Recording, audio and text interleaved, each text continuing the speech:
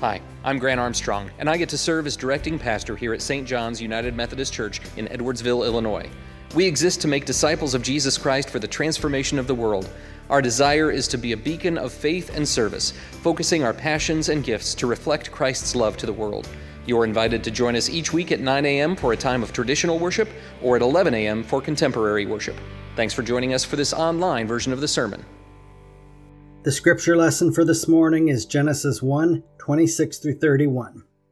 Then God said, "Let us make human beings in our image, to be like us.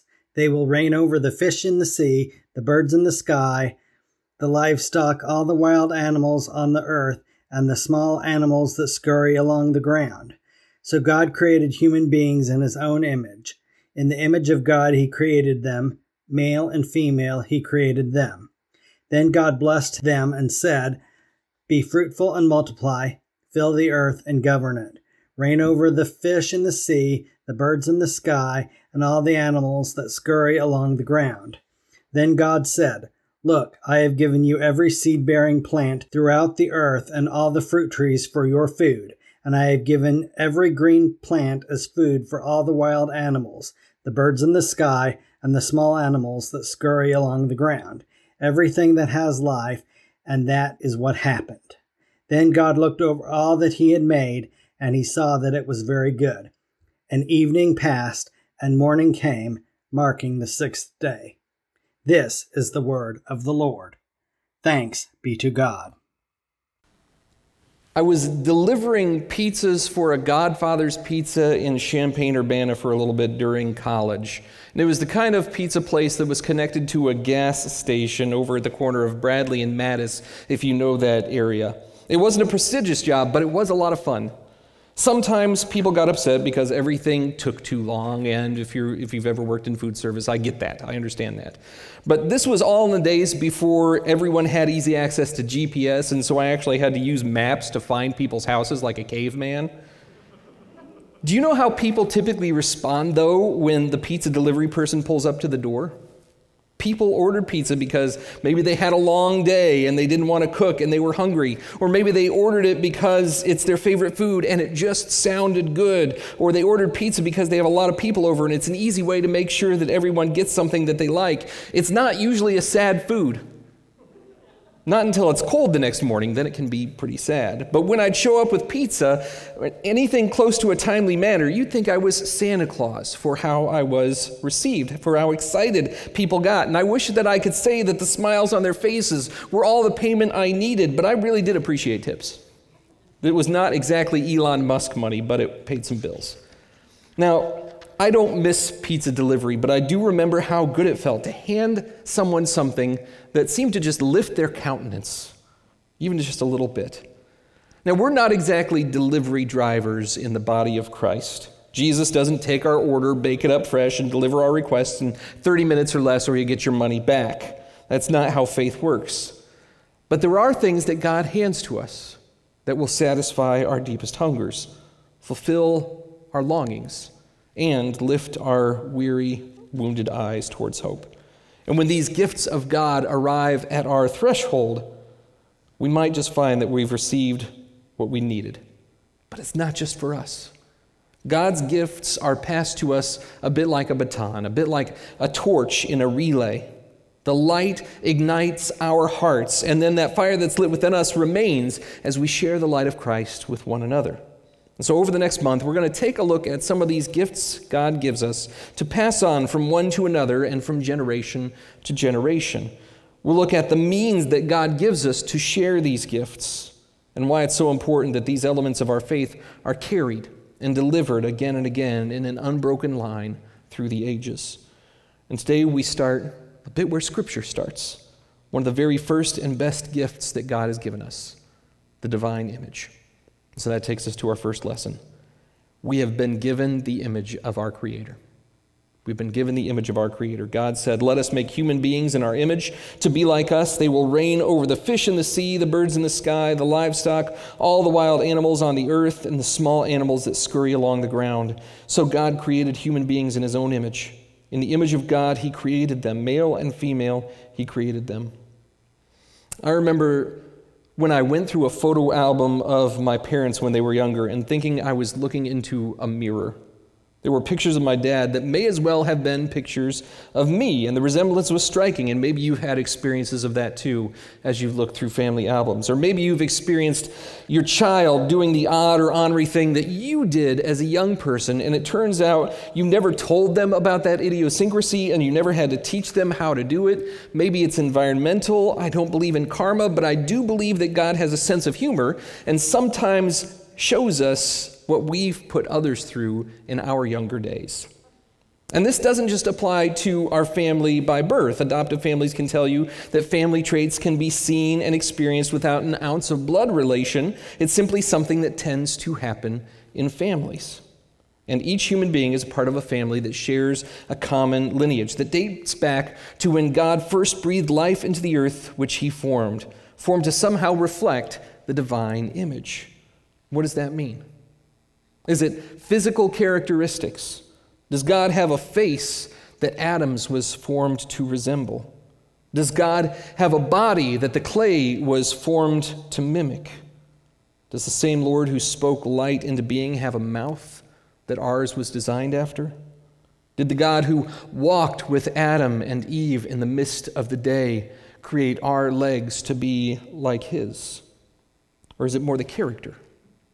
Is it in our capacity to love, our innate understanding that there is such a thing as justice and right and wrong? Is it our proclivities towards being in relationship?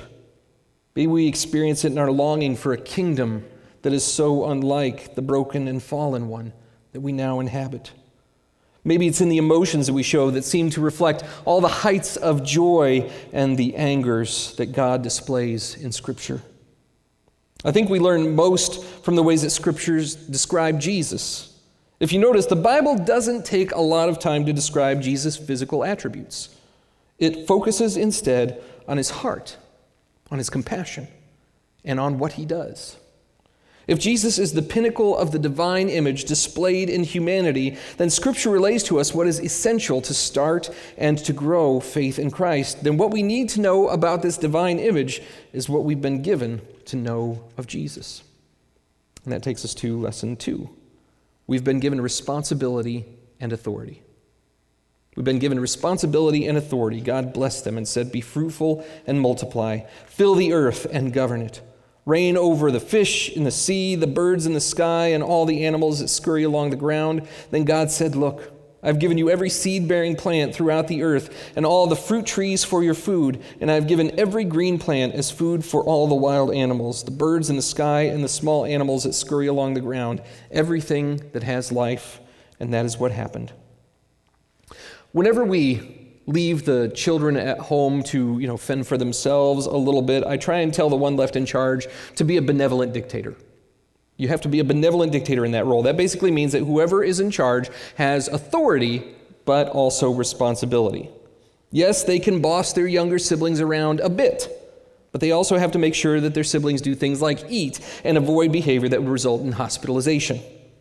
It's not all the sovereign rule enforcement that they'd hope it to be. But for the most part, everybody does pretty well with that. So far, so good at least. But ultimately, what we want is that our kids would represent our hearts as parents. And we also recognize that how hard it is to do that without the benefit of our immediate presence and specific guidance in every situation that may arise. What we have to hope is that the instruction that we have given them and the care that we've showed them would function as a guide, long enough at least until a parent is back on the premises. This is basically the instruction God gives to these brand new inhabitants of creation. Be benevolent rulers. God has given humanity clear authority over these items, primarily given to us for the sake of nourishment. In the history of civilization, that has meant things like very intentional techniques of growing crops and intentional processes for domesticating and herding livestock. These are acts of authority over these aspects of creation, these parts of nature. But our role is not purely one of authority, it's one of responsibility. In order to produce the nourishment needed to feed humanity, we have to be good stewards of these resources. We don't just wield power, we bear responsibility. And that's from the book of First Spider-Man, if you're looking for it. See, God wants humanity to reflect his heart. He is our sovereign Lord, but he doesn't coerce or manipulate us with that power. Instead, God invites us into a relationship that provides for us through that power. The dynamic difference between the power of God and the power of our own lives is literally infinite. But this command invites us to that same posture of power. We've been gifted with power that, though it's less than God's own power, is given by God's own hand and choosing.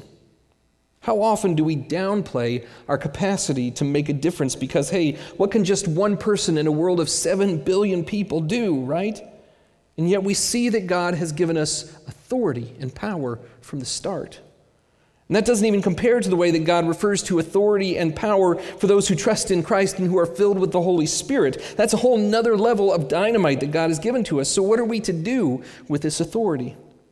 I think it's still to do with nourishment and nurture. We're to make sure that God's children are fed and nourished. We're to see that God's creation is not wasted or treated with disregard. I know the Earth Day has passed, but that is true of our care for this planet as well. I had a chance to see some folks who were out working on the mission garden a bit yesterday. These folks were exercising the authority God has given us to work the ground, to order the ground, so that seeds could provide nourishment and food. They're also exercising their responsibility, not only as stewards of the land and the resources being used for the garden, but a sense of responsibility for our neighbors and for our community. It's one of the unique parts about our responsibility. The good seeds planted today don't necessarily result in a good harvest today. The good seeds planted today result in a good harvest after some time. For the 10th straight year, this garden has planted in hope. Responsibility also requires that we have to have some patience for God to do God's part in making seeds grow, at first invisibly, and then in ways we can track. And our growth in love and maturity functions much the same way. The responsibility piece is a bit of a counter to the power piece because, as the adage goes, power corrupts. And though we're not to that chapter in the book quite yet, we see how a greed beyond nourishment and hunger for power corrupted the whole of God's creation. And that leads us to lesson 3. We've been handed goodness that Jesus restores, and we pass on. We've been handed goodness that Jesus restores, and we pass on. Then God looked over all that he had made, and he saw that it was very good. And evening passed, and morning came, marking the 6th day. It was very good. Very good. Every other step of creation at this point, God called it good. Light was good. Water, good. Land, good. Fish, birds, things that creepeth, all good. But God looked upon this first little community of people, the couple of them, and saw something very good. And they walked in that goodness for an unknowable amount of time. All we know is that by Genesis chapter 3, it shows us how humans were convinced that God was untrustworthy, that God didn't want them to have the very best, and that they lacked something of the divine image, that they needed to do something to make themselves as powerful as God. And with their surrender to temptation, sin, shame, and death entered into the world. These were things that had no foothold into the lives of humans up until that point, but with the fall of creation, we would all come to understand temptation, sin, shame, and death. And that tarnished the divine image. That which God proclaimed to be very good would instead come under a curse. We surrendered the characteristics of God that had been planted in us from the very beginning, all for a taste of something that human pride maybe couldn't do without. And that curse separated us from those walks with God in the midst of the day, and the curse introduced mortality. Humanity in that moment and all those rebellious moments that followed experienced separation from the God who loves them. Some have attempted to overcome that separation by laboring to return to God's good graces. Some have tried to bridge the gap through self-degradation. Some just don't even try. But here's the thing, just as we were once given this image as a gift, the divine image is restored to us as a gift as well. Before the foundations of the earth were laid, God's plan has been to reveal the sacrificial love of the Son so that our lives and the divine image could be restored. That through his life, death, and resurrection, Jesus And our trust in his sacrifice, that divine image, could be restored, first in the eyes of our Heavenly Father through the simple act of trust, and then through the constant surrender of our lives to Jesus. Jesus has given us this gift of a brand new beginning, a clean slate. And because it's come to us freely, we have a chance to pass it on freely to others. As we approach communion today, the words of this ritual are meant to help us remember. To remember Jesus through the bread, remember Jesus through the cup, and to remember who we are through faith. We are the image bearers of God. And in God's eyes, believers are absolutely covered in the righteousness of Jesus Christ. And today I pray that our hearts would hear how God sees each of us, that we'll know how beloved we are, that as restored people, we won't just keep this gift to ourselves. This remembrance, this new life, is worth passing to others. Christ, our Lord, invites to his table all who love him, who earnestly repent of their sin, and who seek to live in peace with one another. Therefore, let us confess our sin before God and before one another. Would you please join in the confession on the screen? Merciful God, we confess that we have not loved you with our whole hearts.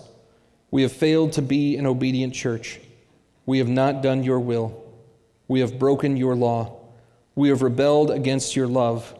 We have not loved our neighbors, and we have not heard the cry of the needy. Forgive us, we pray. Free us for joyful obedience through Jesus Christ our Lord. Amen.